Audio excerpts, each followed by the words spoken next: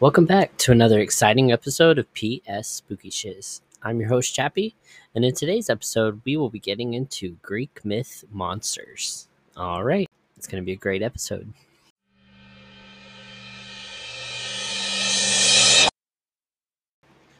All right, so I know I've grown up being fascinated by mythology and Kronos and the Greek gods and a lot of the different monsters that Greek mythology has to offer, and some of their backstories that make them a little less gruesome. All right. So, with that being said, let's jump into a full list of Greek mythology monsters. This is from GreekTravelTellers.com. There is a fantastic realm in Greek mythology where eerily creatures and monsters live on their own. They are born and die in special ways and live to torment and challenge the lives of mortals and gods. The monsters of Greek mythology are non existent creatures, unreal, created entirely by the ruthless human imagination. Each monster usually combines some realistic elements of various existing creatures and other imaginary characteristics. They usually appear in secondary roles in Greek myths, being an obstacle to great heroes that they need to overcome, or less often, coming to their aid. Here's an almost exhaustive list and description of Greek mythology monsters. Number 1. Typhon. The father of all monsters, Typhon was the last child of Gaia, fathered by Tartarus, and is considered the most powerful and deadliest of all creatures in Greek mythology.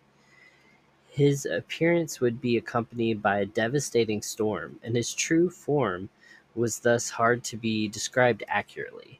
Some say he had a human like upper half, and others that instead of one head, he had 100 dragon heads.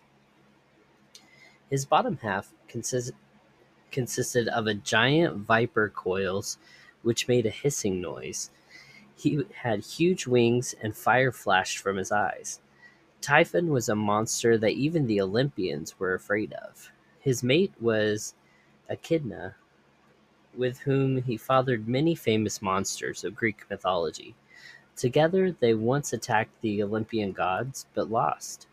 Zeus, the king of the Olympians, confronted Typhon by throwing 100 lightning bolts on him and trapped him under the Mount Etna in Sicily. I wonder if these geographic things like buried him under Mount Etna in Sicily or trapped him there. I wonder if there's like an ancient dragon that was buried in that mountain, you know, but to them it's just like a monster.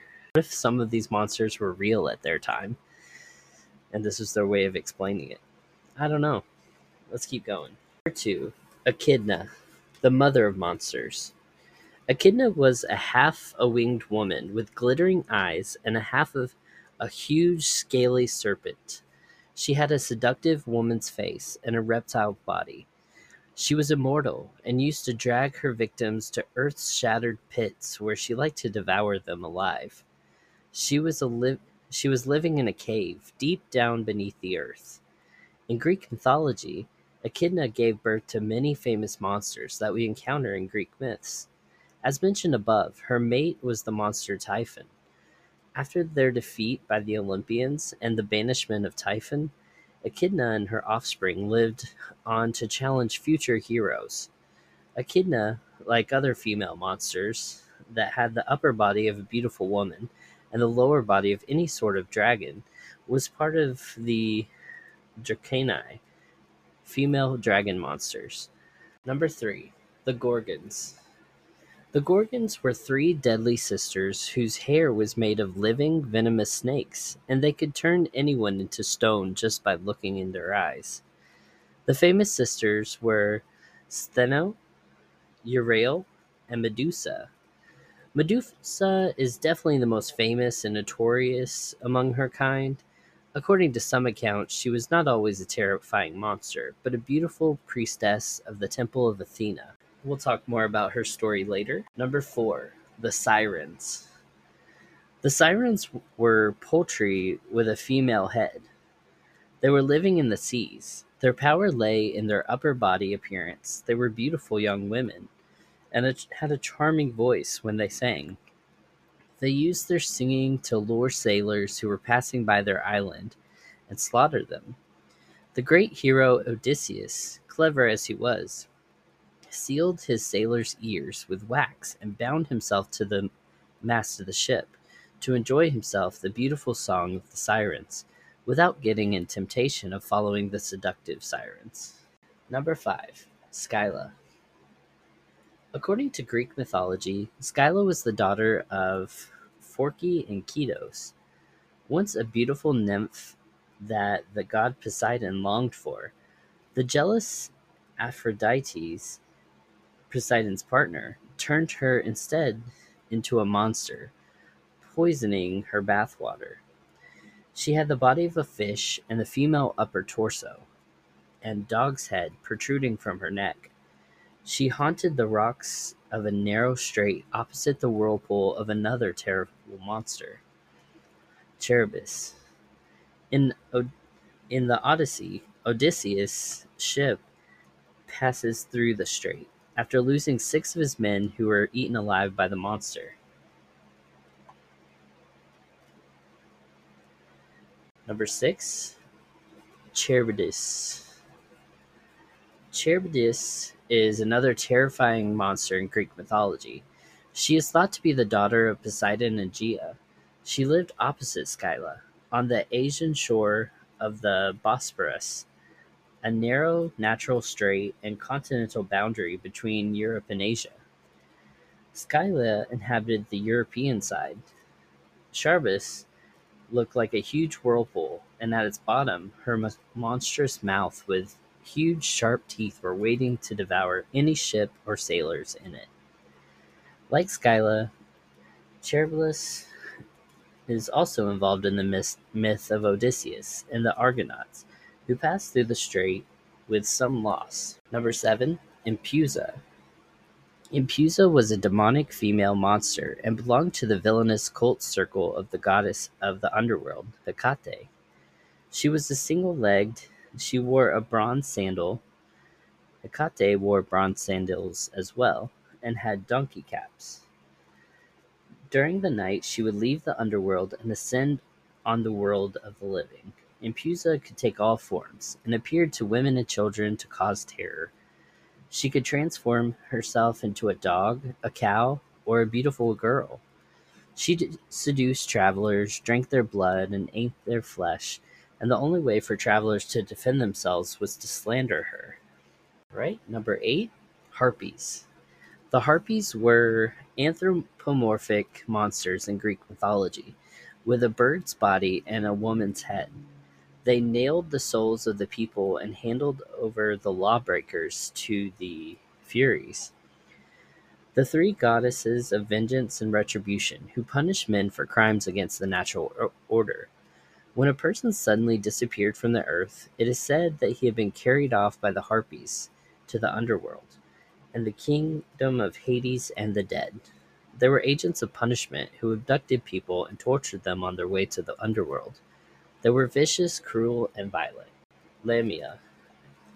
Lamia was a beautiful queen who ruled Libya. She fell into the disadvantage of Hera because of her relationship with Zeus. The god of thunder loved her because she was a beautiful woman and had children with her who were killed all by Hera. Because of sadness and madness, Lamia transformed herself into a child-devouring monster. Since then, she snatches the children of other mothers out of envy. She could take her eyes out and put them back at will. The Sphinx. The Sphinx had a lion's body, bird wings, and a female head. She's treacherous and merciless monster who kills and eats those who cannot answer her riddle.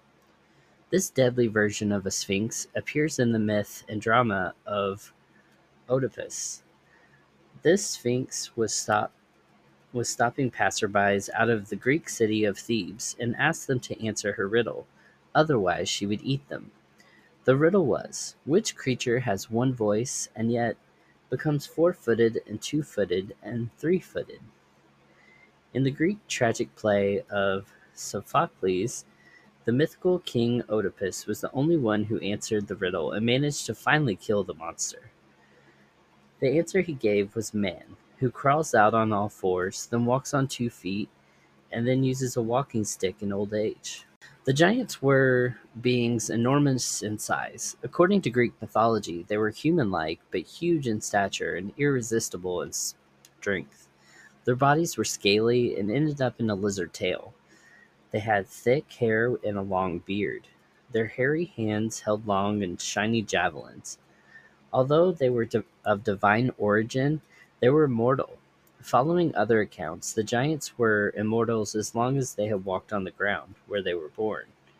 They are considered to have superhuman powers, enormous size, and long life, while on the contrary, they lack ethics and imagination.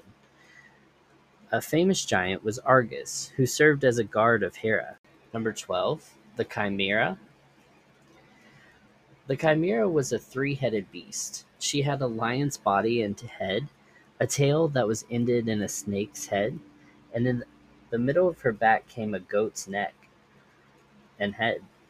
Daughter of Typhon and Echidna, she would breathe fire from her mouth, according to Homer and Hesiod. Bellerophon, the Greek hero in Greek mythology, was the one to kill this monster, with the help of the flying horse Pegasus. The Lernaean Hydra was another child of Typhon and Echidna, a horrible sea monster with serpentine features and many, many snake heads.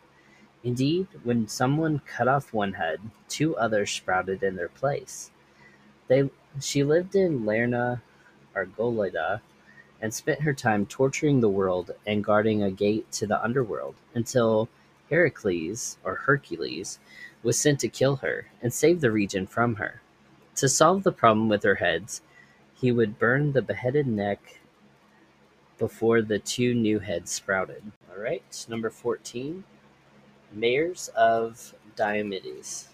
The Mares of Diomedes, was also called the Mares of Thrace, was a herd of man-eating horses in Greek mythology, belonging to the giant Diomedes.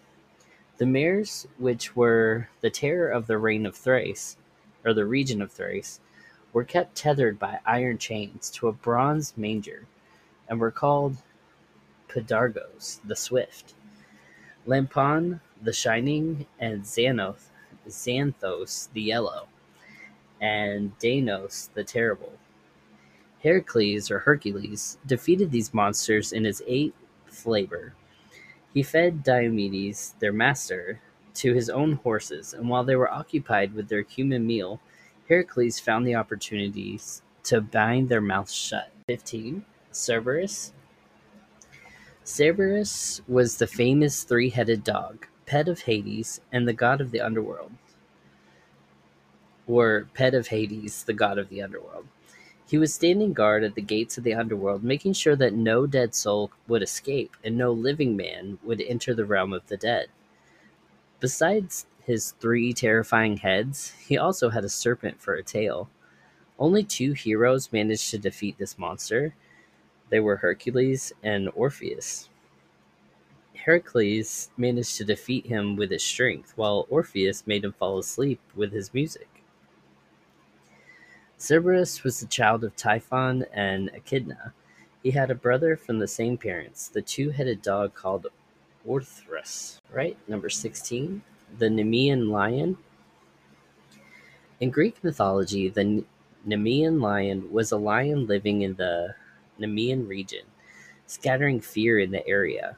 The lion had very tough skin that could not be pierced by a weapon. He was also the offspring of Typhon and Echidna, or Orthrus and the Chimera, according to some other accounts. This beast was eventually killed by Heracles in the first of his 12 labors. Since then, the great hero wears the head of the lion on his head. Stymphalian birds. The Stymphalian birds are man-eating birds with beaks of bronze, sharp metallic feathers they could launch at their victims, and poisonous dung. According to Greek mythology, these flying creatures were brought up by the god of war, Ares, and were pets of the goddess of the hunt, Artemis. They bred quickly and swarmed over the countryside, destroying crops and terrorizing people. Heracles defeated these creatures in his sixth labor by shooting arrows tipped with poisonous blood from the slain monster Lernaean Hydra. Okay, I'm kind of a nerd at heart, so this connection is probably made by me and maybe people like me, but reading that they had beaks of bronze and sharp metallic feathers they could launch at their victims and poisonous dung, that's a Pokemon. I don't care what anyone says. That, sir, is a Pokemon. We've been catching them all since, Greek, ancient Greek times. All right, let's keep going.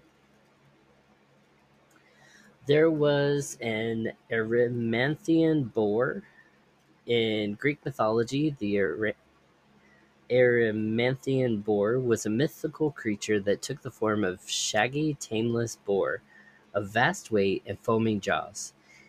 It would sally from the thick-wooded cypress bearing heights of Erymanthus to harry the groves of Arcady and abuse the land of Sophis. Heracles was once again the hero to defeat this monster, too, in his fourth labor. In order to capture the boar, Heracles first chased it with shouts, and thereby routed it from a certain thicket and drove the exhausted creature into deep snow. He then trapped it and bound it in chains. All right, the Minotaur.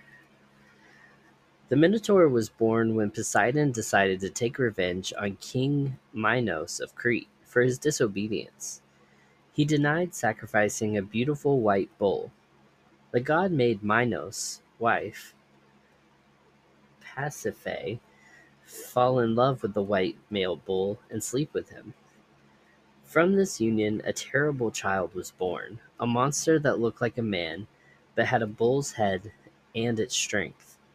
King Minos, not able to kill the monster and further displeased Poseidon, commissioned a huge labyrinth at the basement of his palace. The great labyrinth, built by the great architect Daedalus and his son Icarus, served as a prison for the horrible creature.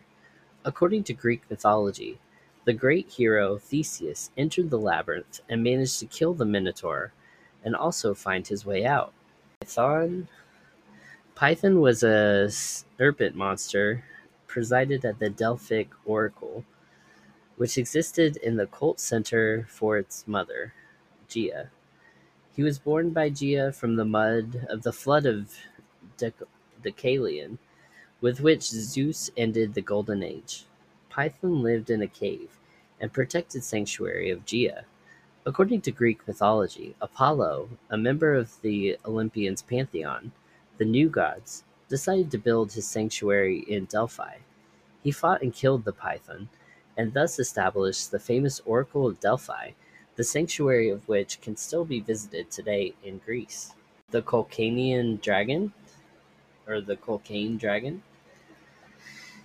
So, in Greek mythology, it was a fire breathing giant serpent that guarded the Golden Fleece. The Golden Fleece was a prize of the Greek hero Jason, and his crew of Argonauts were after. With the help of the witch Medea, Jason managed to overcome the guarding monster and take the fleece. It was put to sleep by the witch, and it was left alone and slain by the hero. Dragons were common creatures in Greek mythology. Besides the Colchian dragon and Python, another famous monster was Ladon. This creature was serpent-like dragon that twined and twisted around the tree in the garden of Hesperides, guarding the golden apples. According to one version of the myth, the monster was killed with a bow and arrow by Heracles when he came to collect the golden apples in his 11th labor.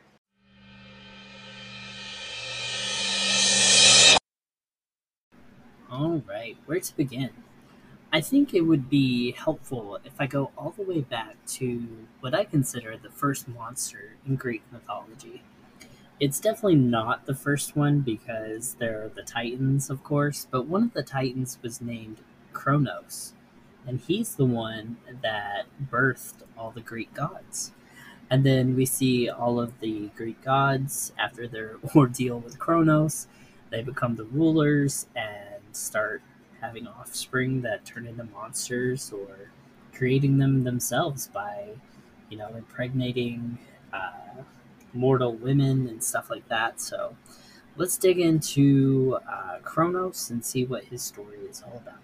Kronos was the king of the Titans and the god of time. In particular, time when viewed as destructive, all-devouring force. He ruled the cosmos during the Golden Age after castrating and deposing his father, Uranos, or Uranus, or Sky. In fear of a prophecy that he would in turn be overthrown by his own son, Kronos swallowed each of his children as they were born. Rhea managed to save the youngest, Zeus, by hiding him away on the island of Crete, and fed Kronos a stone wrapped in swaddling clothes. The god grew up, forced Kronos to disgorge his swallowed offspring, and led the Olympians in a 10-year war against the Titans, driving them to defeat in the pit of Tartarus. All right. So Kronos didn't want that prophecy to come true, so he basically ate all of the Greek gods as they were born. So all of his children. With Rhea, he ate them. And then Zeus, when he got old enough, helped the gods cut Kronos into little pieces after he regurgitated all of his siblings. So, all right, let's keep going. Many human generations later, Zeus released Kronos and his brothers from their prison and made the old Titan king of the Elysian Islands, home of the blessed dead. Kronos was essentially the same as Kronos, spelled different, the primordial god of time in the Orphic Theogonies. Theogonies, I don't know what that is. Parentage of Kronos. Let's see. Gaia, or Earth, lay with Uranus, or Uranus, or Sky, and bare deep swirling Oceanus, and Ceosus, and Creus, and Hyperion, and Lapis, Thea, and Rhea, Themis, and gold-crowned Phoebe, and lovely Tethys. After them was born Kronos, the wily youngest and most terrible of her children, and he hated his lusty sire. All right.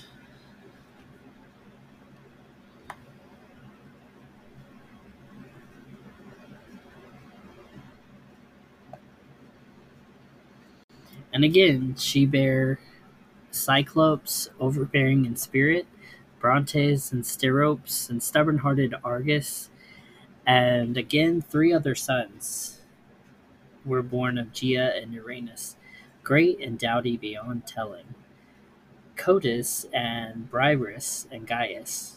For their shoulders sprang 100 arms, not to be approached, and each had 50 heads upon their shoulders, on their strong limbs, and irresistible was the stubborn strength that was their great forms. For all the children that were born of Gaia and Uranus, which is basically earth and sky, these were the most terrible, and they were hated by their own father from the first. And he used to hide them away in a secret place of Gaia so soon as each was born, and would not suffer them to come up into the light. And Uranus rejoiced in his evil doing, and he, Uranus, used to hide them all away in the secret place of Gaia. So soon each was born, and would not suffer them to come up into the light. But vast Gaia, or earth, groaned within, being straitened, and she made the element of grey flint, and shaped a great sickle, and told her plan to her dear sons. And she spoke, cheering them, while she was vexed in her dear heart. My children, gotten of a sinful father, if you will obey me, we should punish the vile outrage of your father, for he first thought of doing shameful things. So she said, but fear seized them all, and none of them uttered a word. But great Kronos, the wily, took courage and answered his dear mother, Mother, I will undertake the deed, for I reverence not our father of evil name, for he thought doing shameful things. So he said, and vast Gaia, or earth, rejoiced greatly in spirit, and set and hid him in an ambush, put in his hands a jagged sickle, and revealed to him the whole plot. And Uranus came, bringing on night and longing for love. He lay about Gaia, spreading himself full upon her. Then the sun from his ambush stretched forth his left hand, and in his right took the great long sickle with the jagged teeth, and swiftly lopped off his own father's members, and cast them away to fall behind him.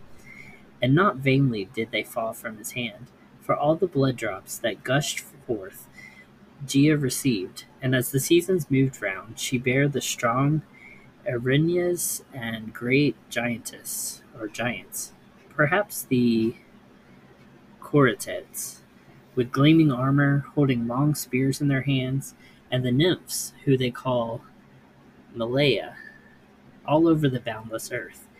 And so soon as she had cut off the member with flint and cast them from the land in the surging sea, they were swept away over the main a long time, and a white foam spread about them from the immortal flesh, and its there grew the maiden Aphrodites.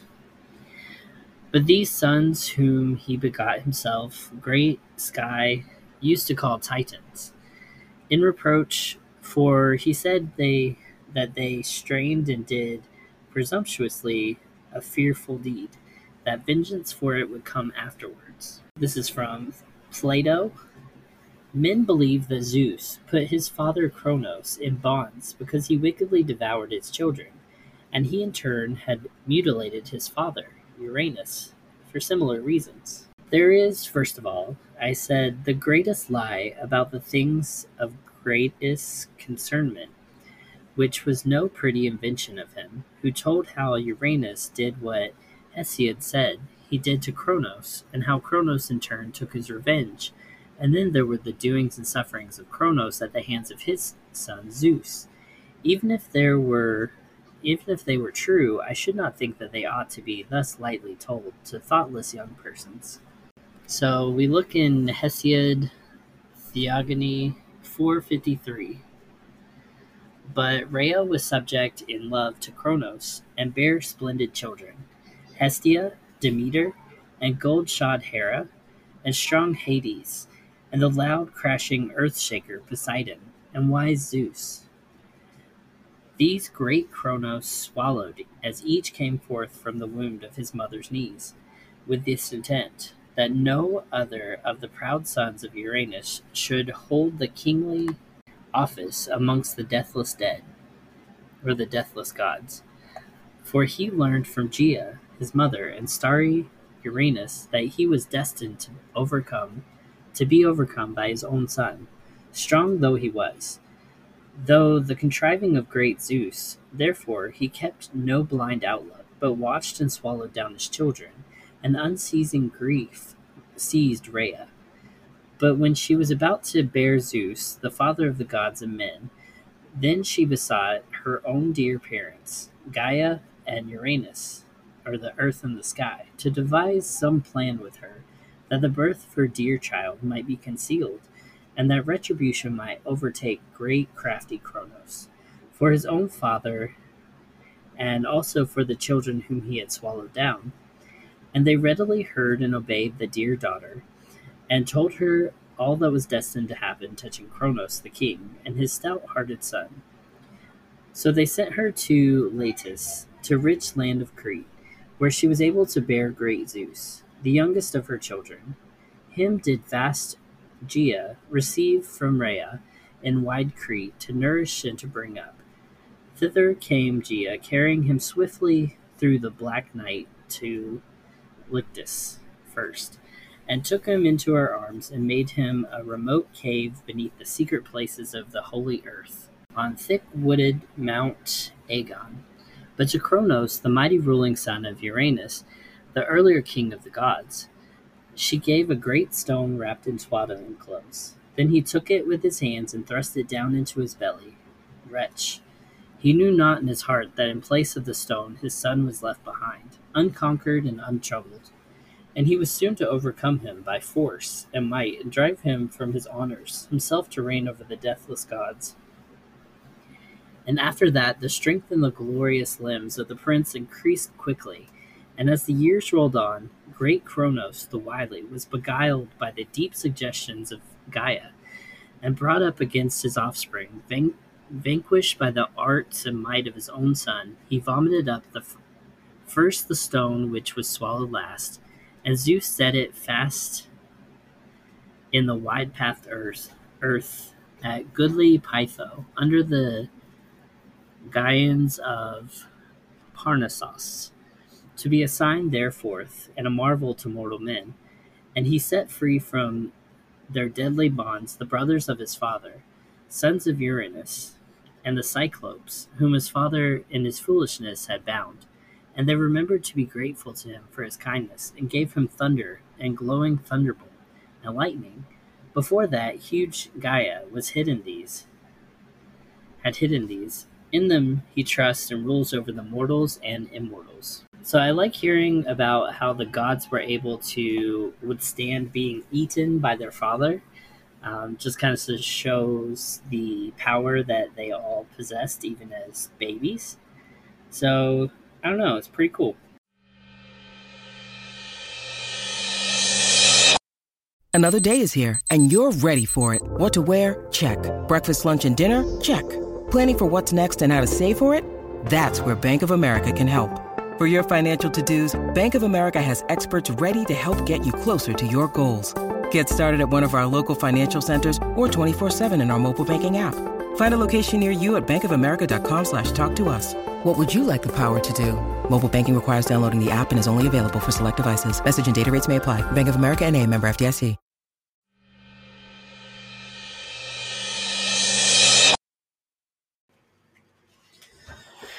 All right, I'm testing my mic this time.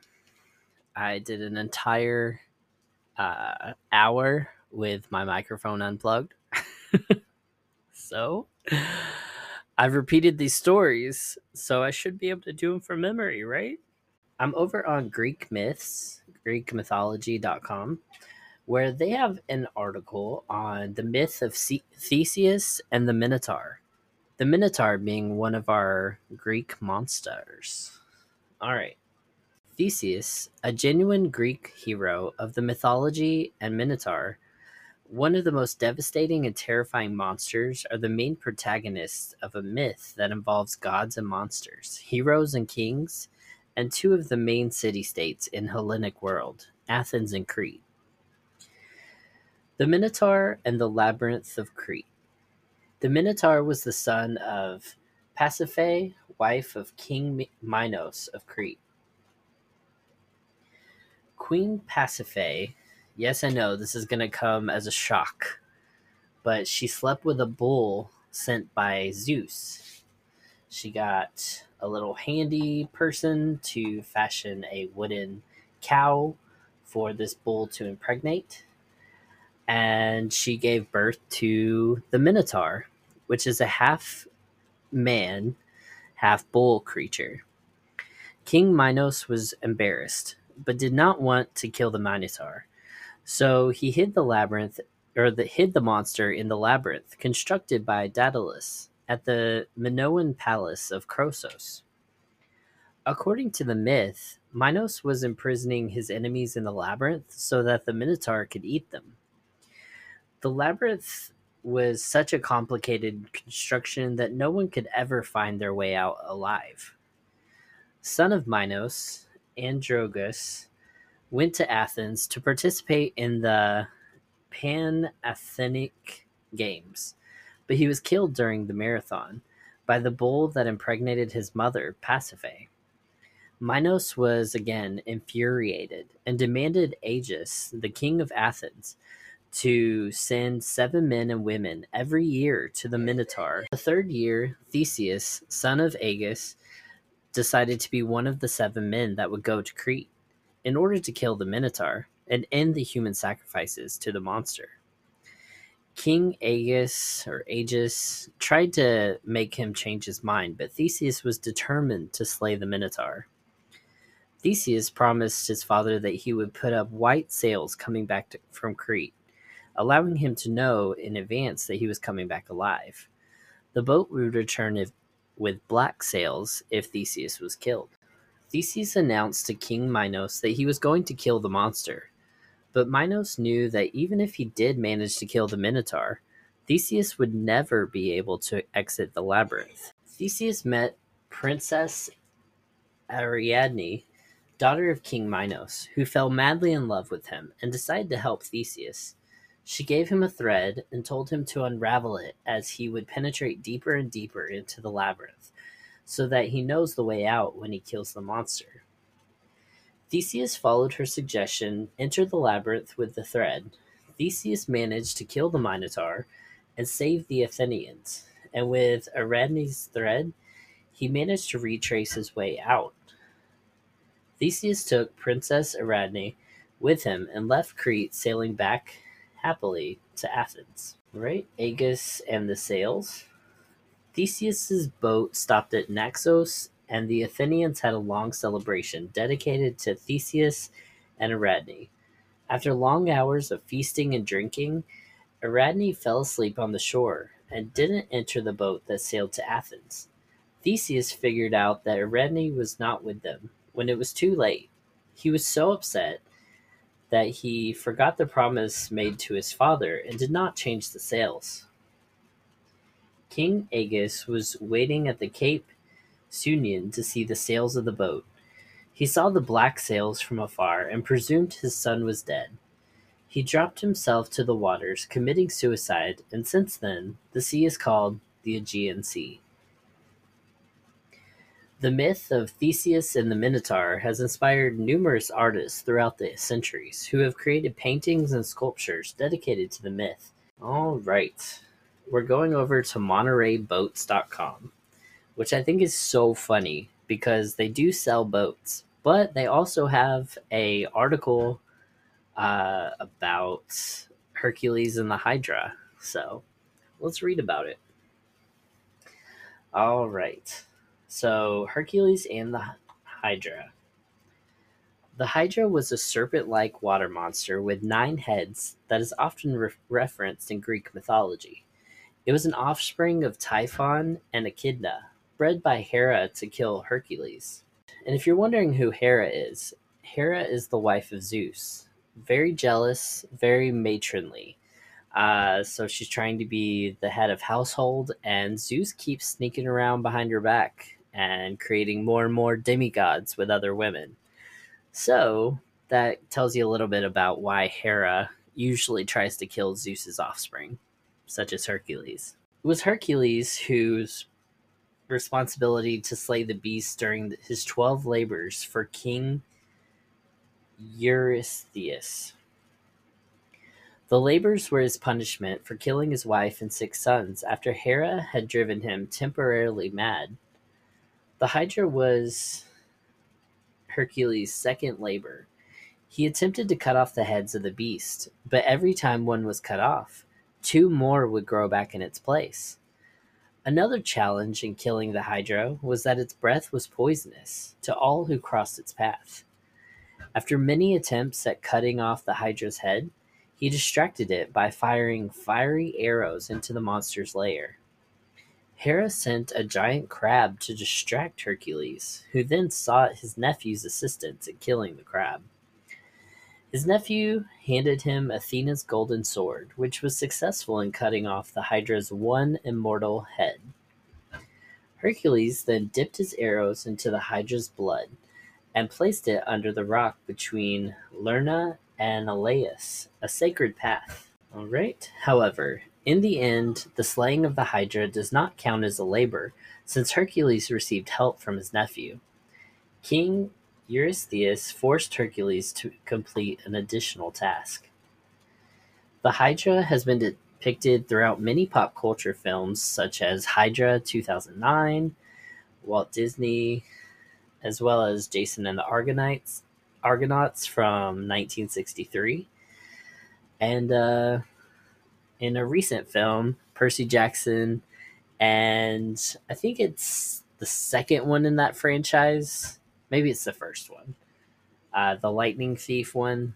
That's where he goes and meets the Hydra guarding one of the pearls of Persephone at the Parthenon in Nashville. So you see all the night security people mesh into one Hydra. All right, we're over on an educational site, perseus.tufts.edu. So we're on the part talking about Cerberus. The most dangerous labor of all was the 12th and final one. Eurystheus ordered Hercules to go to the underworld and kidnap the beast called Cerberus, or Cerberos. Eurystheus must have been sure Hercules would never succeed at this impossible task. The ancient Greeks believed that after a person died, his or her spirit went to the world below and dwelt for eternity in the depths of the earth. The underworld was the kingdom of Hades, also called Pluto, and his wife Persephone. Depending on how a person lived his or her life, they might or might not experience never-ending punishment in Hades. All souls, whether good or bad, were destined for the kingdom of Hades. Cerberus was a vicious beast that guarded the entrance to Hades and kept the living from entering the world of the dead. According to Apollodorus, Cerberus was a strange mixture of creatures. He had 3 heads of wild dogs, a dragon or serpent for a tail, and heads of snakes all over his back. Hesiod, though, says that Cerberus had 50 heads and devoured raw flesh. Here's a quote from him. A monster not to be overcome, and may not be described. Cerberus, who eats raw flesh, the brazen-voiced hound of Hades, 50-headed, relentless, and strong. Cerberus's parents were the monster Echidna, half woman, half serpent, and Typhon, a fire-breathing giant covered with dragons and serpents. Even gods of Olympus were afraid of Typhon. Among the children attributed to this awful couple were Orthus, or Orthos, the Hydra, the Chimera. Orthus was a 2-headed hound which guarded the castle of Geryon. With the Chimera, Orthus fathered the Nemean lion and the Sphinx. The Chimera was the 3-headed fire-breathing monster, part lion, part snake, part goat. Hercules seemed to have a lot of experience dealing with this family, the offspring of Typhon and Echidna. All right. He killed Orthus when he stole the cattle of Geryon and strangled the Nemean lion. Compared to these unfortunate family members, Cerberus was actually pretty lucky. Before making the trip to the underworld, Hercules decided that he should take some extra precautions. This was, after all, a journey from which no mortal had ever returned. Hercules knew that once in the kingdom of Hades, he might not be allowed to leave and rejoin the living. The hero went to Eleusis and saw Eumolpus, a priest who began what were known as the Elysian Mysteries. The mysteries were sacred religious rites which celebrated the myth of Demeter and her daughter Persephone. The ancients believed that those who learned the secrets of the mysteries would have happiness in the underworld. After the hero met a few conditions of membership, Eumolpus initiated Hercules into the mysteries. Hercules went to the place called Taenarum in Laconia through a deep rocky cave. Hercules made his way down to the underworld. He encountered monsters, heroes, and ghosts as he made his way through Hades. He even engaged in a wrestling contest. Then, finally, he found Pluto, or Hades, and asked the god for Cerberus. The lord of the underworld replied that Hercules could indeed take Cerberus with him, but only if he overpowered the beast with nothing more than his own brute strength. A weaponless Hercules set off to find Cerberus. Near the gates of Acheron, one of the 5 rivers of the underworld, Hercules encountered Cerberus. Undaunted, the hero threw his strong arms around the beast, perhaps grasping all 3 heads at once, and wrestled Cerberus into submission. The dragon in the tail of the fierce flesh-eating guard dog bit Hercules, but that did not stop him. Cerberus had to submit to the force of the hero, and Hercules brought Cerberus to Eurystheus. Unlike other monsters that crossed the path of the legendary hero, Cerberus was returned safely to Hades, where he resumed guarding the gateway to the underworld. Presumably, Hercules inflicted no lasting damage on Cerberus, except, of course, the wound to his pride. Right? I kind of favor that monster because, hey, I'm a sucker for dogs, so I'm going to go out. A 3-headed dog. I mean, there are worse ways. All right. Let's talk about the Nemean lion. Initially, Hercules was required to complete 10 labors, not 12. King Eurystheus decided Hercules' first task would be to bring him the skin of an invulnerable lion, which terrorized the hills around Nemea. Setting out on such a seemingly impossible labor, Hercules came to a town called Clonea, where he stayed at the house of a poor workman for hire, Molyrchus. When his host offered to sacrifice an animal to pray for a safe lion hunt, Hercules asked him to wait 30 days. If the hero returned with the lion's skin, they would sacrifice to Zeus, king of the gods. If Hercules died trying to kill the lion, Molyrchus agreed to sacrifice instead to Hercules himself as the hero. When Hercules got to Nemea and began tracking the terrible lion, he soon discovered his arrows were useless against the beast. Hercules picked up his club and went after the lion, following it into a cave, which had 2 entrances. Hercules blocked one of the doorways, then approached the fierce lion through the other. Grasping the lion in his mighty arms and ignoring its powerful claws, he held it tightly until he choked it to death. Hercules returned to Clonea carrying the dead lion and found Molyrchus on the 30th day after he'd left for the hunt. Instead of sacrificing to Hercules as a dead man, Molyrchus and Hercules were able to sacrifice together to Zeus. When Hercules made it back to Mycena, Eurystheus was amazed that the hero had managed such an impossible task. The king became afraid of Hercules and forbade him from entering through the gates of the city. Furthermore, Eurystheus had a large bronze jar made and buried partway in the earth, where he could hide from Hercules if need be. After that, Eurystheus sent his commands to Hercules through a herald, refusing to see the powerful hero face to face. Many times we can identify Hercules in ancient Greek vase paintings or sculptures simply because he is depicted wearing a lion skin. Ancient writers disagreed as to whether the skin Hercules wore was that of the Nemean lion or one from a different lion, which Hercules was said to have killed when he was 18 years old. Talk about an invulnerable lion. You guys should check out I think it's an action movie, but it's from the 90s, I want to say. Maybe the early 2000s, but it is called Ghost in the Darkness.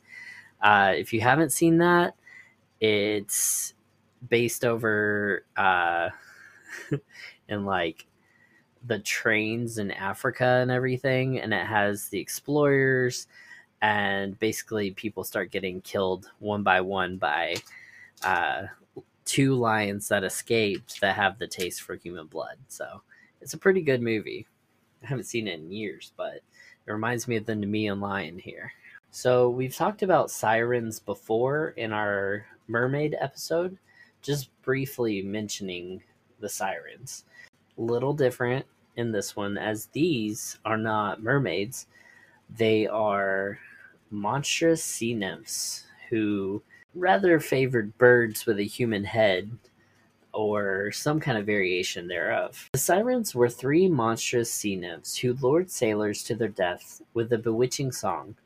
They were formerly handmaidens to the goddess Persephone, And when she was secretly abducted by Hades, Demeter gave them the bodies of birds to assist in the search. They eventually gave up and settled on the flowery island of Anthemosa.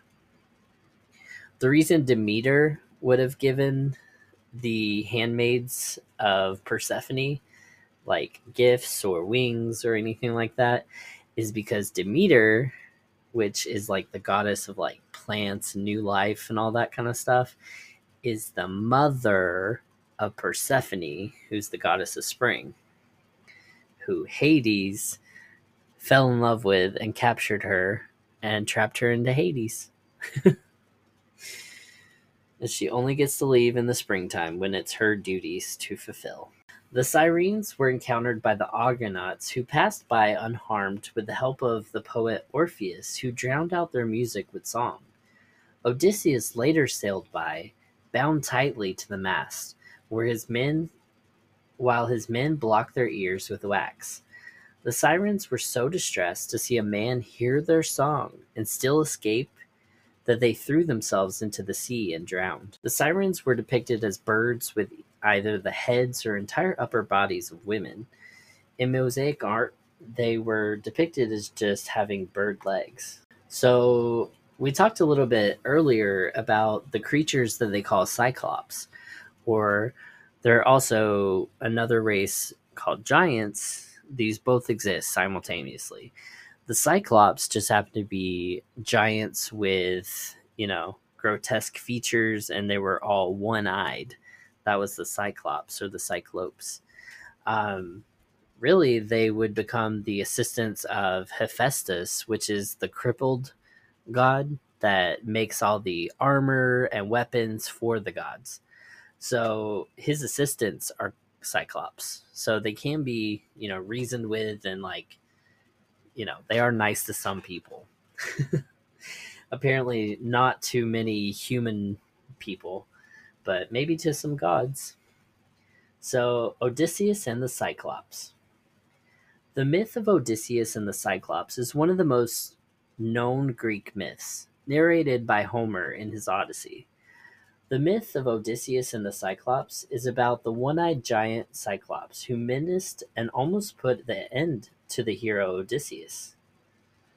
The Cyclops is one of the most memorable characters in Greek mythology. Odysseus and his shipmates encountered the Cyclops on their ill-fated return from the Trojan War. The 9-year conflict pitted the Greeks against the city of Troy on the western coast of what is now Turkey. The Greeks had finally triumphed, and many would not live to enjoy it. Odysseus' shipmates were blown far off course, and after a number of perils, they reached a small wooded island, where they beached the vessels and gave thought to provisions. Odysseus had noticed a larger island nearby, from which came the sound of bleating goats. This was encouraging to his growling stomach, and he detailed a scouting party and led it to the far shore. Here they found a huge goat pen outside of a cave, and inside all the cheeses and meat they could desire. They were lounging in drowsy contentment when the shepherd came home. The Cyclops Polyphemus. The sight of him brought the Greeks to fullest attention. He was as big as a barn, with a single glaring eye in the middle of his forehead. He was one of the Cyclopes, giant blacksmiths who had built Olympus for the gods. This particular Cyclops was named Polyphemus. He and his neighbors lived like hermits with their flocks. If the Greeks were shocked, Polyphemus was pleasantly surprised, for here before him at his own hearth was a treat that would nicely vary his diet. Taking care to roll a boulder into the mouth of the cave, a stone so huge that even a full crew of heroes could not stir it. He promptly snatched up the nearest two of Odysseus' men, bashed out their brains on the floor, and popped them into his mouth. Then with a belch he curled up in the corner and drifted happily to sleep. Odysseus naturally was beside himself with concern. What had he just led his men into? There was nothing for it, though, but to wait out the night in terror, for the boulder blocked the door. In the morning, the Cyclops rolled the massive stone aside, called his goats together, and let them out, some to pasture, others to the pen in the yard. Then he sealed the entrance again. That night, he had more Greeks for dinner. Desperate, Odysseus conceived a plan. To begin with, he offered the Cyclops wine. This was especially potent wine, which he and his men had brought ashore in skins. The Greek customary mixed water with their wine to dilute its strength, but the Cyclops had never drunk wine before, diluted or not, and it went straight to his head. Before he conked out, he asked Odysseus his name. "Nobody," replied the hero. "Well, Mr. Nobody, I like you," said the Cyclops drowsily. "In fact, I like you so much that I'm going to do you a favor. I will eat you last." With these encouraging words, he fell asleep. Odysseus jumped up and put his men to work. They put a sharp point on the end of a pole and hardened it in the fire. Then, with a mighty heave-ho, they rammed it into the Cyclops' eye. In agony, Polyphemus groped around blindly for his tormentors, but the Greeks dodged him all night long. "Help! Come quickly!" he shouted at one point, and his fellow Cyclopes came running. "What's the matter?" they called in at the mouth of the cave. "I'm blinded and in agony," roared Polyphemus. "Whose fault is it?" they shouted back. "Nobody's," said Polyphemus. "Well, in that case," responded the Cyclopes as they departed, "you've got a lot of nerve bothering us." In the morning, as usual, Polyphemus called his flock together and rolled the boulder aside to let them out. He planted himself in the door to bar the Greeks' escape. Muttering at great length to his ram, he sought sympathy for his affliction. "Whatever you do," he told the beast, "don't trust Greeks." So saying, he stroked the animal's woolly back and sent him forth from the cave. Little did he know that Odysseus himself clung to the ram's belly, and in a similar fashion his shipmates had escaped beneath the rest of the flock. When Polyphemus realized the deception, he rushed to the seaside, where Odysseus and his men were rowing hard to safety. The hero could not resist a taunt, though. "Just to set the record straight, the name's Odysseus," he called across the water, "but you have nobody to thank for your troubles. Nobody but yourself, that is." With a mighty curse, Polyphemus threw a boulder which almost swamped the ship, but the rowers redoubled their efforts, and they left the blinded Cyclops raging impotently on the shore.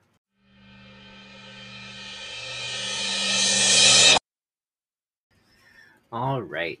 So we have to think in some of these Greek mythological stories. I know there's like superheroes, which are the Greek gods, and they all have special powers and stuff like that. So it's very fascinating. But what about, some lesser known goddesses that could be described as monstrous? I'm thinking specifically of the witch named Circe.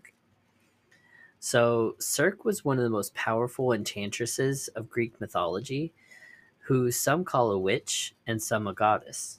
Today, Circe is famous as the host of Odysseus and his crew as they sought to return home to Ithaca after the Trojan War. Circe was the daughter of the Greek sun god Helios and his wife, the Oceanid Perse, or Perseus. This parentage made Circe sister to another powerful sorceress, Pasiphae, wife of Midas, as well as Perseus and Itys, famous kings of Greek mythology. While Perseus and Aeetes were not known for their magical abilities, a niece of Circe, Medea certainly was. Right, so Medea is another witch from folklore. The sorceress Circe. Of the three female sorceresses, Circe, Pasiphae, and Medea, Circe was regarded as the most powerful of the three, and able to concoct powerful potions. But Circe was also said to have the power to hide the sun and moon as she willed. Circe was also known to call upon the assistance of dark entities in the form of Chaos, Nyx, and Hecate. The island of Cirque. The home of Cirque was said to have been upon the island of Aeaea, for Cirque had been brought to the island by her father, Helios, upon the god's golden chariot. This name is spelled Aeaea, so Aeaea, I don't know. This land, does not appear on any modern map, and in antiquity there was great debate about where this place was to be found.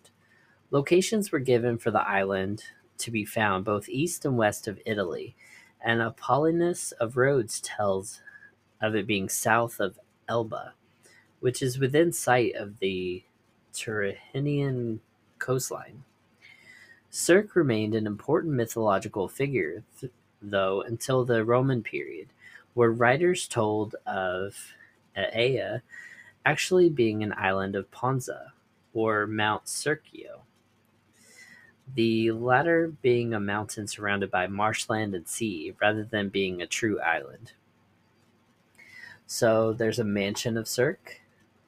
Circe would live within a stone mansion on Aeaea, a mansion located in the forest clearing. Circe would have her own throne and was attended to by various nymphs, who also gave flowers and herbs used in Circe's potions. Circe also had her own menagerie of animals, lions, bears, wolves, who thought wild beasts behaved as if they were domesticated animals. Some tell of these animals having been tamed by Circe, but others tell of them being men who had been transformed into animals by the sorceress.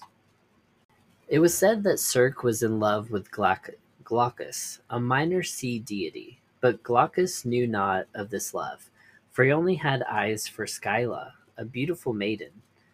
Some tell of Circe poisoning the water in which Scylla bathed, and some tell of Circe giving Glaucus a love potion, which the sea god believed would ensure Scylla fell in love with. In either case, Circe's potion transformed Scylla into a hideous monster who later became famous for wrecking ships in conjunction with Charybdis. I don't know how to say that name. It's like Charybdis. Just a random consonant in there. All right. Circe and Picus.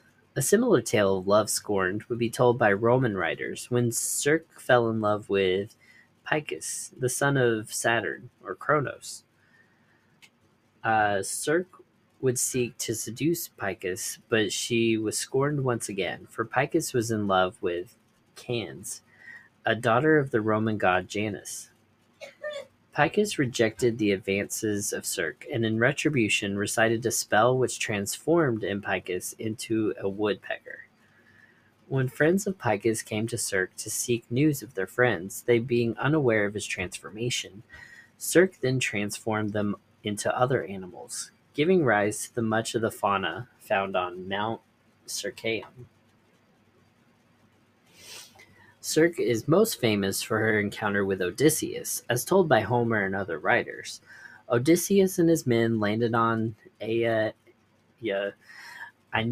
not knowing where they were, and hoping that this would be a safe refuge after their troubles with Polyphemus. Alright, quickly though, Odysseus realized that he and his men were in as much trouble as they previously were, for one group of men who were searching the island came across Circe's mansion, and they bar Eurylochus are enticed to enter the mansion by Circe herself. These unwary men partake of food given to them by Circe, but as they ate, they transformed into swine. Circe would have used her magic on Odysseus as well, but the king of Ithaca was aided by Hermes, with the god giving him advice as well as a potion to counteract that of Circe. Subsequently, Circe and Odysseus would become lovers.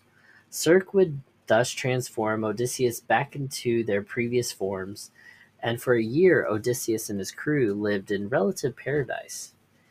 Eventually, it was time for Odysseus to leave Circe, and Circe gladly gives her lover help to enable him to return home. Odysseus has to travel the underworld to seek the deceased Tiresias, who would be able to tell Odysseus all that Circe could not. Circe thus tells Odysseus how he can enter the underworld and afterwards. Circe also tells Odysseus how he can safely traverse between Scylla and Charybdis. As the lover of Odysseus, Circe was said to have become son to three sons by the king of Ithaca. That made no sense.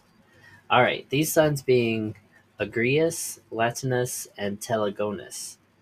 Of these three, Telegonus was the most famous, as well as being a king of the Etruscans. Telegonus was accidentally killed his father.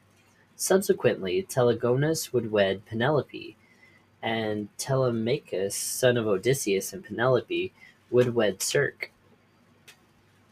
Circe was then said to have made Penelope, Telegonus, and Telemachus immortal through her potions, with all four later said to have resided on the island of the Blessed. All right, and fitting into our kind of spookiness is Hecate herself. We don't normally talk about goddesses and gods when we're covering these monsters, but I think Hecate fits well with the monsters theme, although I really like her, actually. But let's read a little bit about Hecate. Hecate was the goddess of magic, witchcraft, the night, moon, ghosts, and necromancy. See why I bring her up? She was the only child of the Titans Perseus and Astera, from whom she received her power over heaven, earth, and sea. Hecate assisted Demeter in her search for Persephone, guiding her through the night with flaming torches. After the mother-daughter reunion became she Persephone's minister and companion in Hades. Three metamorphosis myths describe the origins of her animal familiars: the black she-dog and the polecat.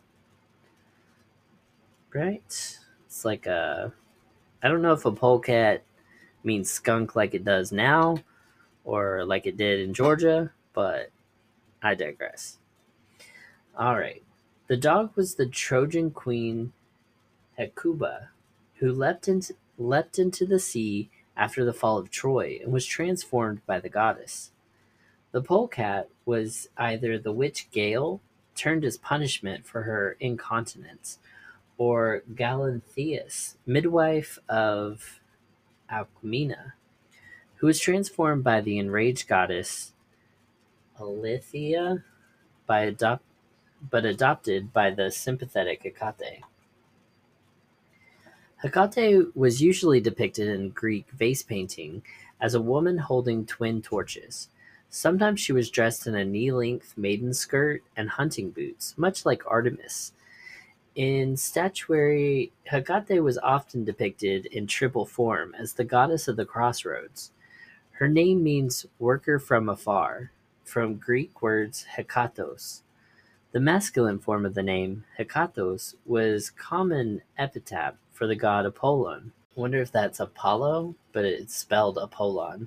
I thought Apollon was from like Jewish demonology. It looks like she had a lot of offspring. The virgin goddess. Hecate was described as a virgin goddess, similar to Artemis. In art, she was often depicted wearing a maiden's knee-length dress. Right, so I guess she calls herself that. Hecate was sometimes identified with Crataeis, the mother of the sea monster Scylla.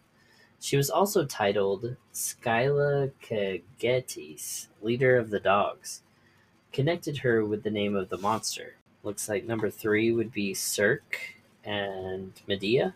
And then as far as the War of the Titans, Hecate, whom Zeus, the son of Cronos, honored above all, He gave her splendid gifts to have a share of the earth and the unfruitful sea. She received honor also in starry heaven, and is honored exceedingly by the deathless gods. For as many as were born of Gaia, which is earth, and Uranus, the Titans, among all these she has her due portion. The son of Cronos, Zeus, did her no wrong, nor took anything away of all that was her portion among the former Titan gods. But she holds, as the division was at the first from the beginning, privilege both in earth and in heaven and in sea. And because she is an only child, the goddess receives not less honor, but much more still, for Zeus honors her. There is a lot of things that Hecate is known for, such as being able to bring a light to the dark places, not being afraid of the underworld or anything found in the shadows. Her dogs are her, you know, creatures of choice. Um, and then yeah, there's still people today that honor Hecate for various things. So definitely a cool addition to this list. Now we go over to History Cooperative, where they have an article on the Chimera, the Greek monster challenging the imaginable. Chimera is a monstrous creature from Greek mythology that was said to be a combination of different animals. It is often described as having the body of a lion, the head of a goat that sprouts from its back, and the tail that ends in a snake's head. It is usually depicted as a fearsome and fire-breathing monster. A most famous story involving the Chimera comes from the myth of the hero Bellerophon. What is the Chimera? The Chimera of Greek mythology is one of the most ancient Greek myths about a female monster that breathes fire. It's not just a fire-breathing monster because it's angry most of the time. It predominantly breathes fire because it happens to be the mind-bending combination of a lion, a goat, and a dragon. In some depictions, a snake is also added to the mix. How does that work? Well, the lion is the forepart of the hybrid monster. The middle part is attributed to the goat, and the dragon takes his place at the animal's rear. Depictions where a snake is also included place the last venomous animal in the tail of our monster. The Chimera's parents? Shocker. The Chimera's mother is Echidna. The Chimera was birthed by a beautiful maiden that goes by the name of Echidna. While she was a beautiful maiden with a human head, she was also half snake. Hesiod, a Greek poet, described Chimera's mother as a flesh-eating monster who wasn't bound to categorization. That is to say, she could neither be seen as a mortal human or as an immortal god. What then was she? Hesiod describes her as half nymph, who never dies nor grows old. While other nymphs eventually grow old, Echidna wasn't about that life. Maybe it was because of the raw flesh that she ate, because of her other half was related to a snake, but most widely it was because she lived in the underworld, a place that people dwelled in forever. Chimera's father is Typhon. The creature that fathered Chimera went by the name Typhon. He is known as a giant that was buried in Sicily after Zeus killed him.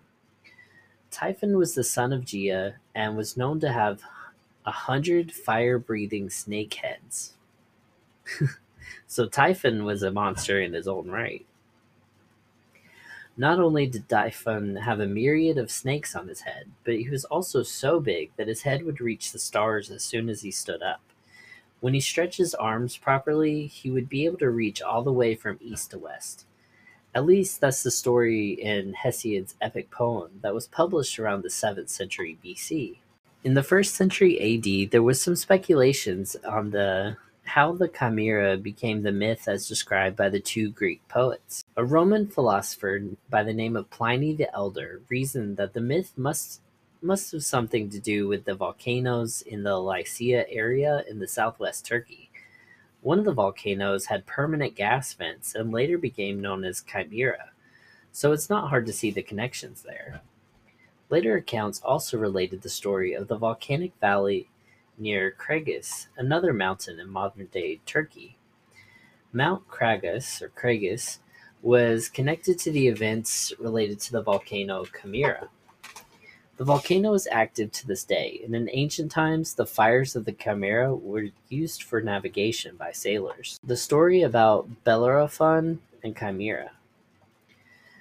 Bellerophon was a Greek hero and son of Poseidon and the mortal Eurynome. He was banned from Corinth after he murdered his brother. He moved towards Argos since King Priapos was still waiting to take him in after all he did. However, Bellerophon accidentally seduced his wife, Queen Antea. The hero Bellerophon was so thankful for being able to stay in Argos, however, that he would deny the presence of the queen. Antea didn't agree with it, so she made up a story about how Bellerophon tried to ravish her. Because of this, King Proetus sent him to the kingdom of Lycia to see the father of Queen Atnea, King Iobates.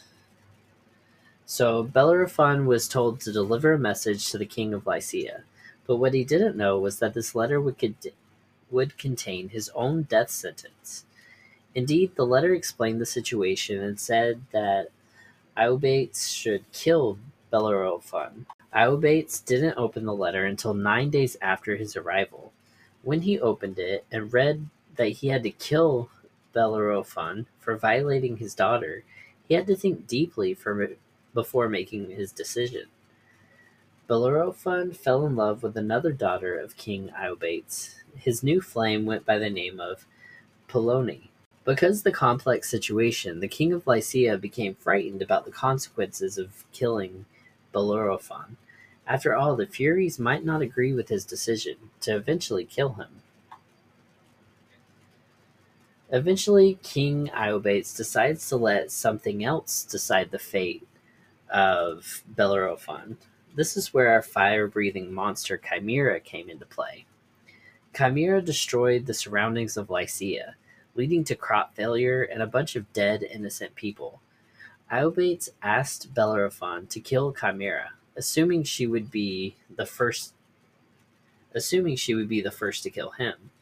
But if Bellerophon succeeded, he would be allowed to marry Polone, or the king's other daughter.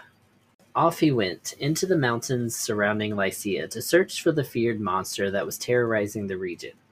One of the people living on the outskirts of the city described the chimera looked like something that Bellerophon was unaware of at first.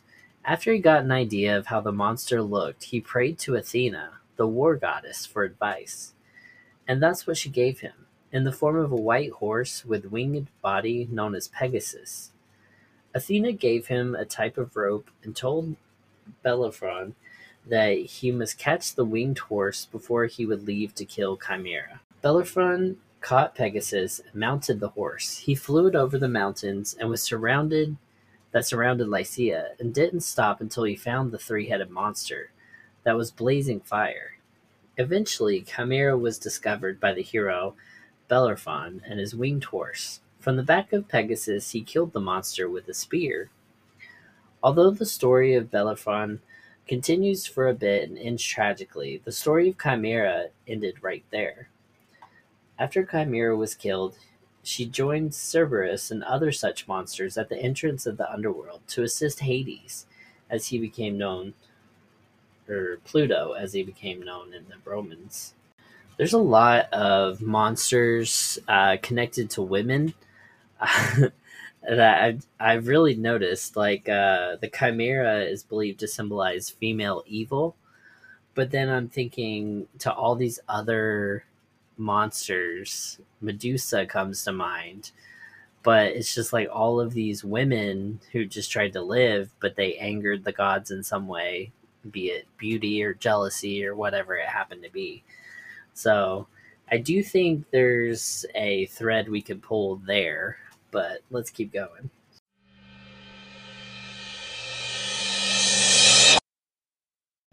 All right. So we go over to thehindu.com where they have an article about two of our Greek monsters from mythology.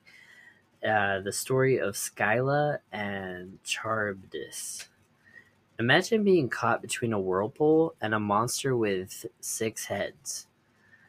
All right. This was written by R. Krithika. All right.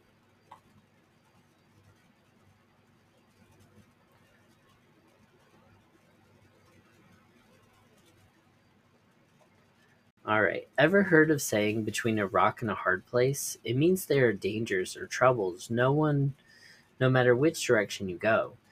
Perhaps this is what ancient Greek travelers felt like when they were caught between Scylla and Charybdis. Charybdis, the daughter of the sea god Pontus and earth goddess Gaia, was a deadly whirlpool. 3 times a day, Charybdis would pull in and push out water with such force that ships would be sunk. Originally a beautiful girl, Charybdis was changed by the king of the gods, Zeus, because she stole the cattle belonging to his son, Hercules, and helped his brother Poseidon increase the area under his control by flooding the land with water. Again, we can find most of these at GreekLegendsAndMyths.com, but let's read a little bit more about Scylla and Charybdis. I'm sorry, I cannot say some of these names. It's spelled like cherry BDIS. Charybdis. All right. Scylla and Charybdis. I'm just going to say Charybdis, even though that's not what it is. Are two famous monsters from Greek mythology who worked in tandem on the opposite sides of a narrow strait of water. The strait was navigated by the Argo, Odysseus and Aeneas, and the dangers they faced were overcome. Scylla and Charybdis, a rock and a hard place. Right? The elder of these two mythological monsters was said to be Charybdis. For Charybdis was normally said to be the daughter of two primordial deities, Pontus, or the sea, and Gaia, or the earth. Occasionally, though, Charybdis is named as the daughter of Poseidon and Gaia instead. Charybdis might be considered to be a minor goddess of the tides, but certainly Charybdis was the personification of a deadly, gigantic whirlpool. The whirlpool of Charybdis would thrice each day draw in and push out a large amount of water, with such force that ships would be sunk into it. This movement of water also creates the tides.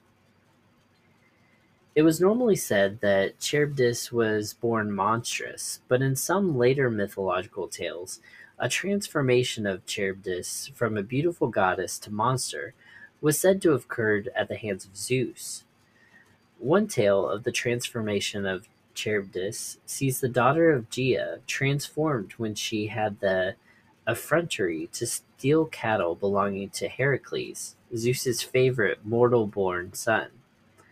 Alternatively, the changing of Charybdis occurred after the goddess had helped Poseidon to increase the size of his realm at the expense of Zeus's by flooding additional land for the sea god. In surviving Greek mythological tales, it was sometimes suggested that Charybdis was the mother of Scylla. Now we're on to Scylla, which is easier to say. Despite the possibility that Scylla was the daughter of Charybdis, it was more commonly stated that Scylla was actually the daughter of Phorcys,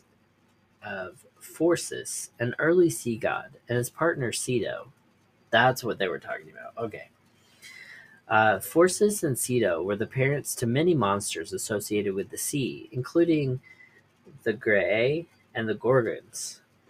The monstrous appearance of Scylla was more obvious than that of Charybdis, for Scylla was commonly described as having 12 feet, 6 long necks, and with each head on the long neck full of sharp teeth.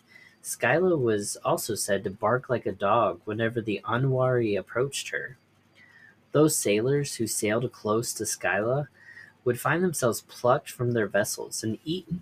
The probability is that Skyla was the personification of a rocky outcrop, an underwater reef where the deadly teeth could rip open a ship's hull. Skyla is normally said to have been monstrous like her sisters, but as just is the case with Charybdis, later writers also tell us Skyla was once a beautiful water nymph, transformed into a monster.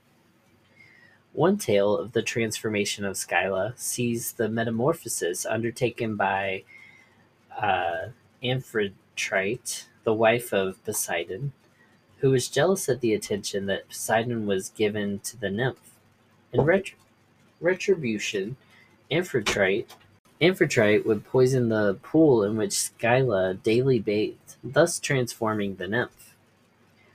A more famous tale of the transformation of Scylla sees the transformation undertaken by the sorceress Circe. The sea god Glaucus was in love with Scylla, and wishing to woo the nymph, visited Circe to ask for a love potion. Unbeknownst to Glaucus, though, Circe was herself in love with the sea god. Presented with the perfect way of getting rid of her love rival, Circe gave it to Glaucus, not a love potion, but a potion that transformed the nymph when Glaucus gave it to Scylla.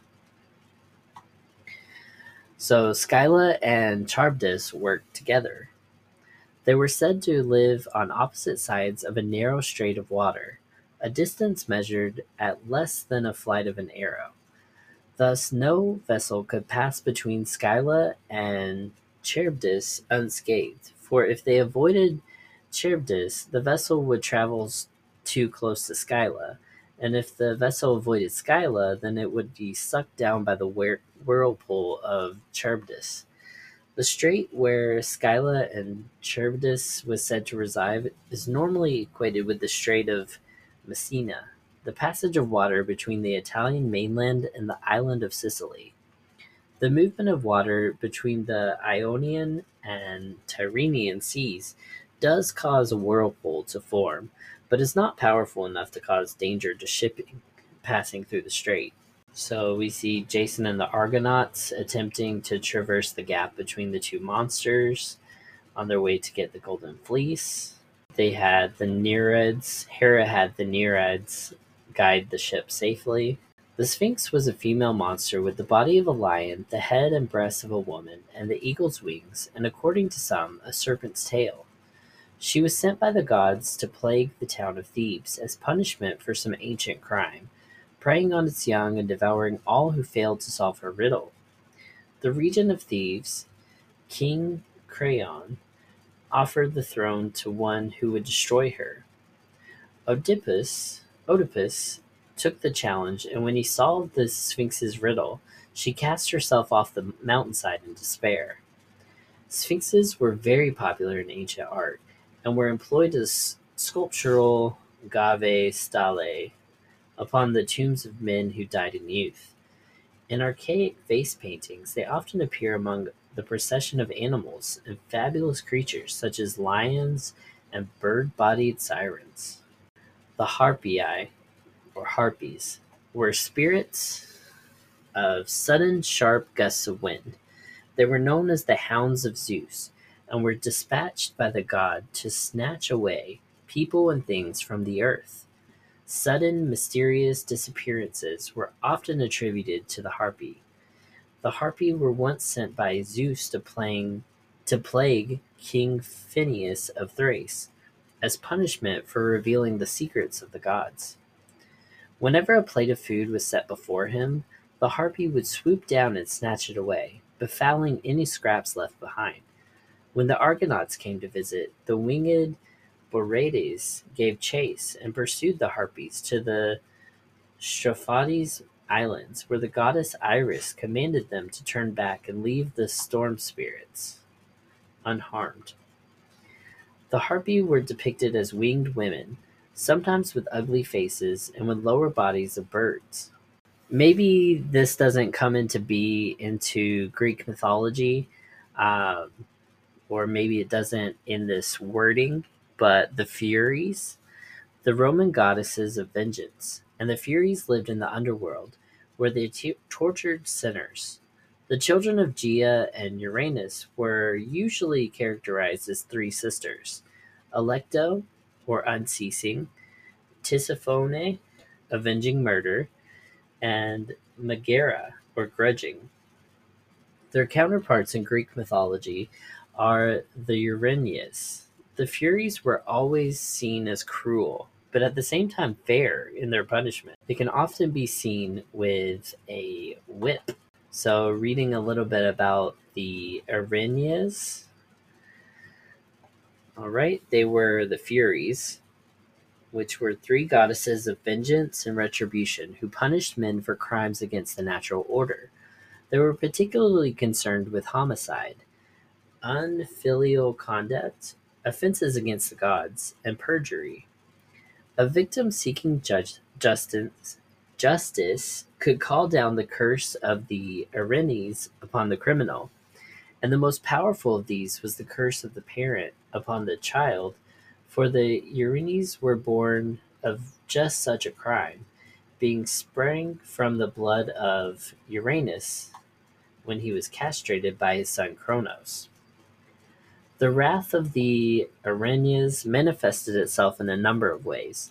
The most severe of these was the tormenting madness inflicted upon a patricide or matricide. Murderers might suffer illness or disease, and a nation harboring such a criminal could suffer death, and with it hunger and disease.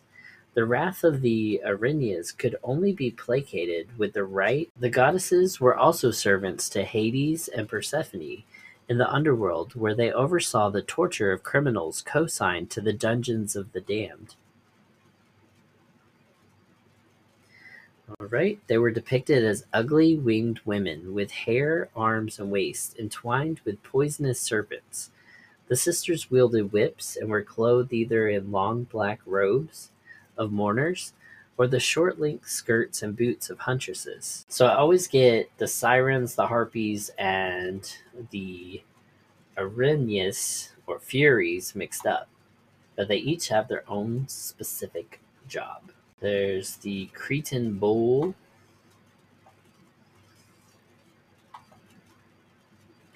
which we kind of heard about in the story of the Minotaur. All right, the Cretan bull was a handsome bull sent forth from the sea by Poseidon. Queen Pasiphae of Crete lusted after the animal and coupled with it by hiding inside a wooden cow crafted by the artificer Daedalus, she gave birth to the Minotaur, a man with the head of a bull. Heracles was commanded to fetch the Cretan bull as one of the 12 labors. Upon completion of his task, he set the creature free, and it eventually found its way to the Athenian town of Marathon, where it laid waste to the countryside. There it was finally destroyed by the hero Theseus.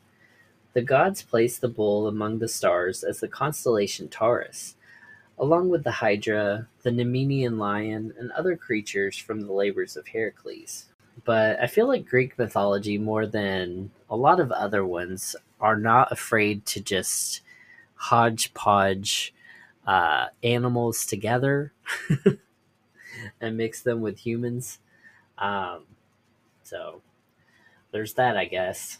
His byname derives from 100 eyes in his head or all over his body, as he is often depicted as or on Athenian red figure pottery from the late 6th century BC. Argus was appointed by the goddess Hera to watch the cow in which Io, Hera's priestess, had been transformed. But he was slain by Hermes, who is also called Slayer of Argus in the Homeric poems. Argus's eyes were transferred by Hera to the tail of the peacock. His fate is mentioned in a number of Greek tragedies in the 5th century BC. In all of the stories and everything, he was this big giant with all of these eyes, so he literally saw everything. All right, let's get into the fates. So, the fates in Greek mythology, hanging by a thread. The fates, Clotho, Lachesis, and Atropos, were divinities in Greek mythology who presided over human life. Together, the fates represented the inescapability of destiny of humanity. All right. In Greek mythology, the Fates were divine beings who personified the birth, life, and death of humankind. According to the ancient Greeks, the actions of humans were predestined. Humans still had free will, but the Fates knew the ultimate choice and choices and actions of each person. In the afterlife, a human would be judged not on what deeds they had done, but on how they had reacted and coped to life's challenges. The three fates of Greek mythology were Clotho, Lachesis, and Atropos, and each had a different role in weaving the fate of mankind. The first of the fates, Clotho. The fates in ancient Greek were called the Miorai. This translates as allotted position or share. The idea was that the fates would deal out mankind's allotted portions of life. The three fates each had a different role in the process of handing out a fate or portion. First of all, there was Clotho, the spinner. When a human was in the womb, Clotho had the duty of weaving the threads of their life. Greek myth often used textile metaphors to convey intangible destiny. The metaphor often appears in descriptions as well as in art, as weaving of threads on a loom, or in some cases, spinning fibers into yarn. Each thread represented one soul's life.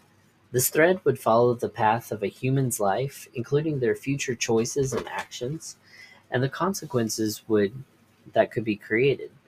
Clotho would begin spinning the thread while the human was in the womb, and so she is often referred to during pregnancies or during the birth of human beings. The choices of mankind were not absolute. Instead, there was a freedom in choice, and the fate of a human depended on conditional choices.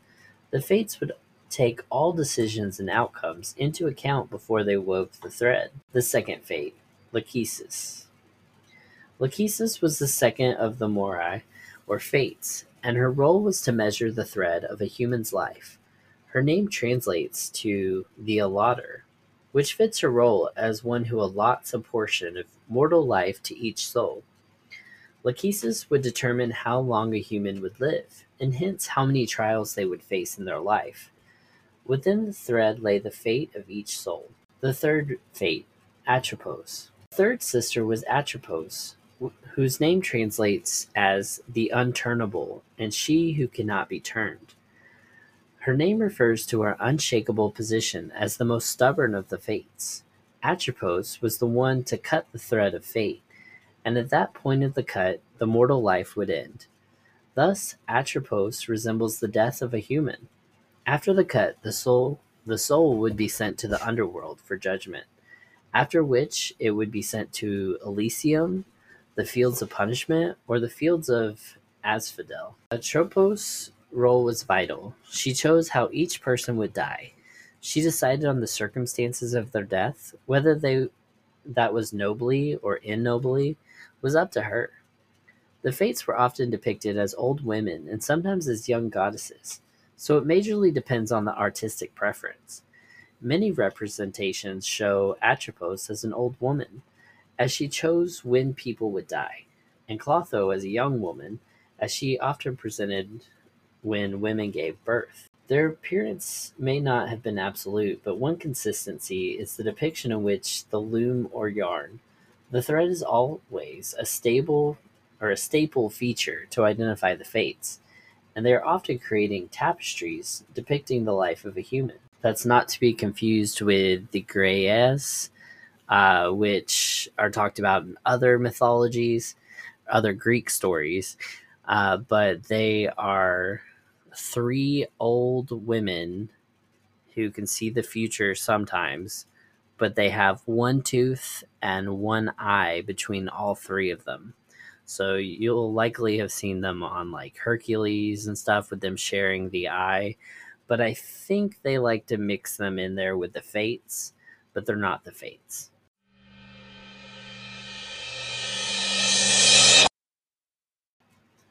All right. And last but not least is my favorite Greek mythology monster, and that's the story of Medusa, because I think we all got it wrong.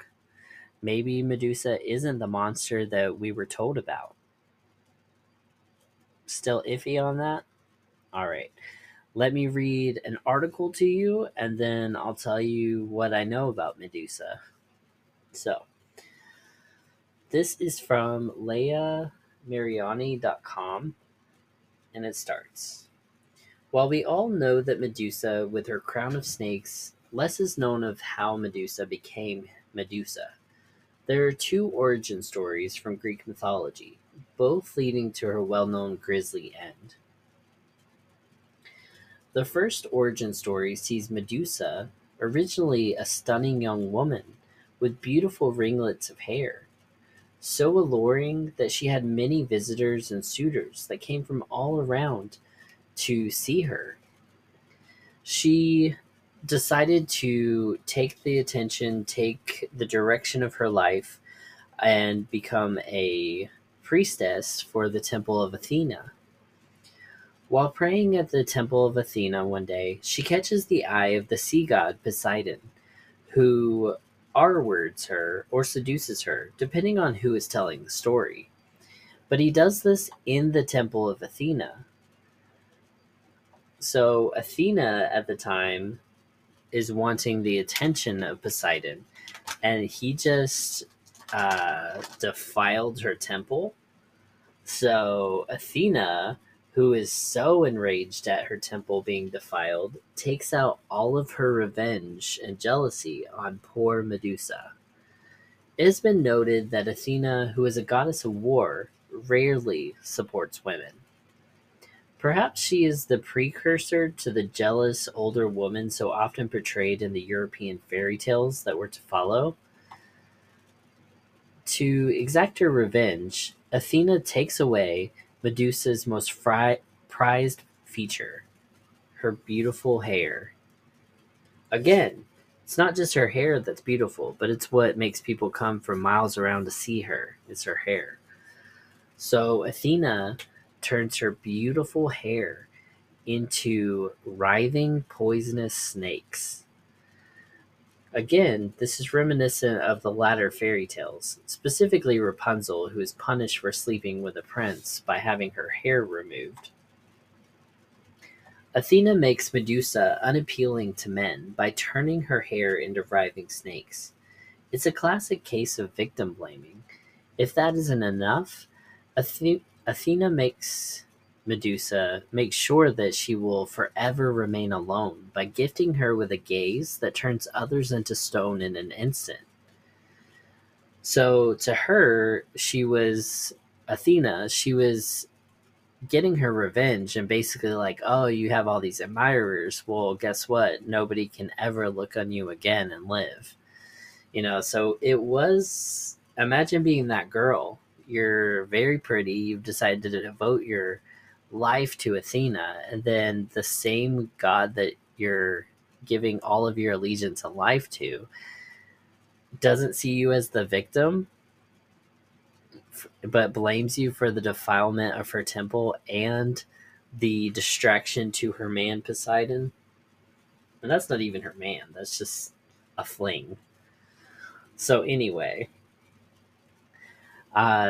like I was saying, Athena ensures Medusa will remain alone forever by gifting her with a gaze that turns others into stone in an instant.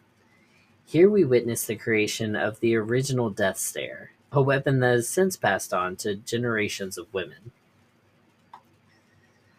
Alright. Medusa, however, did not wish to use her powers on mortals and instead retreated to a dark cave.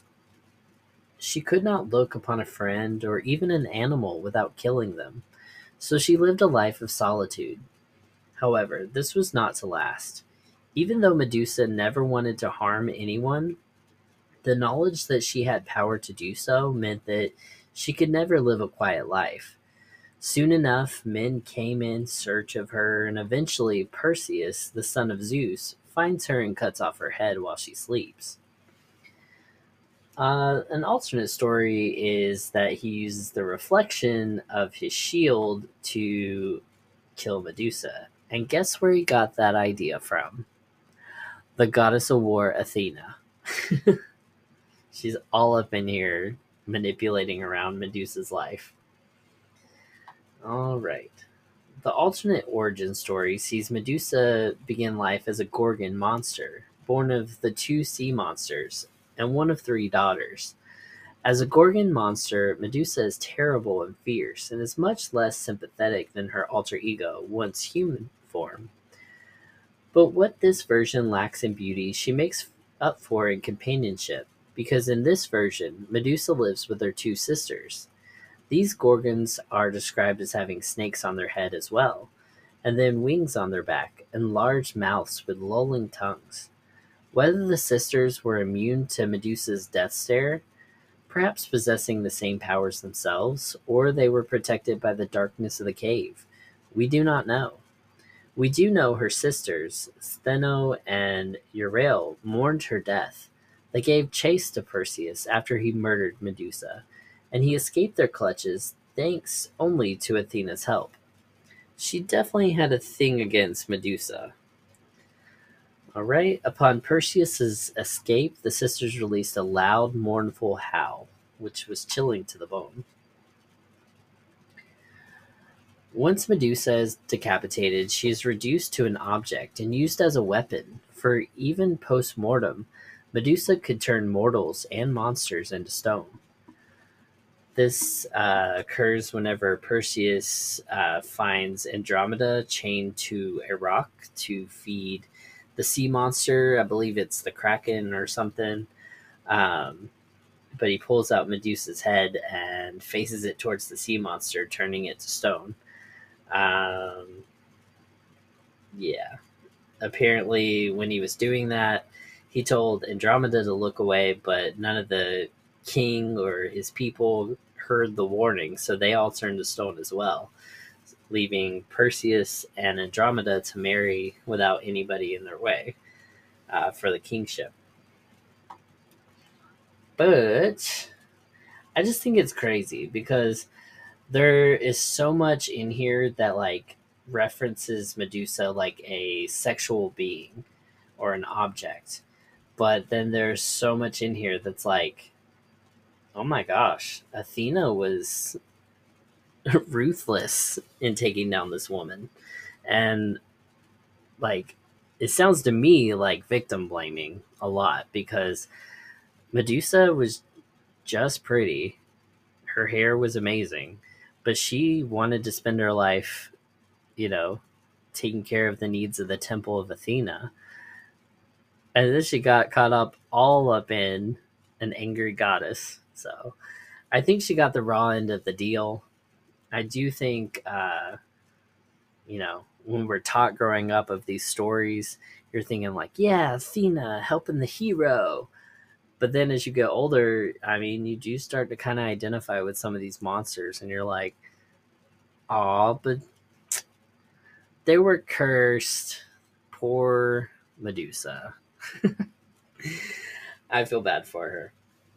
But I digress. I do think there's something if somebody wants to do like a paper or go research this some more, but there's definitely some tropes in Greek mythology that don't like women very much.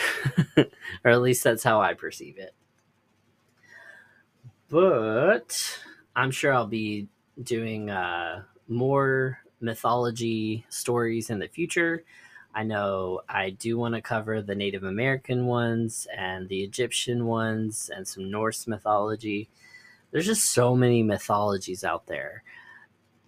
And I mean, it can make a whole podcast of just mythologies, just stories from mythology that I'm excited to get into.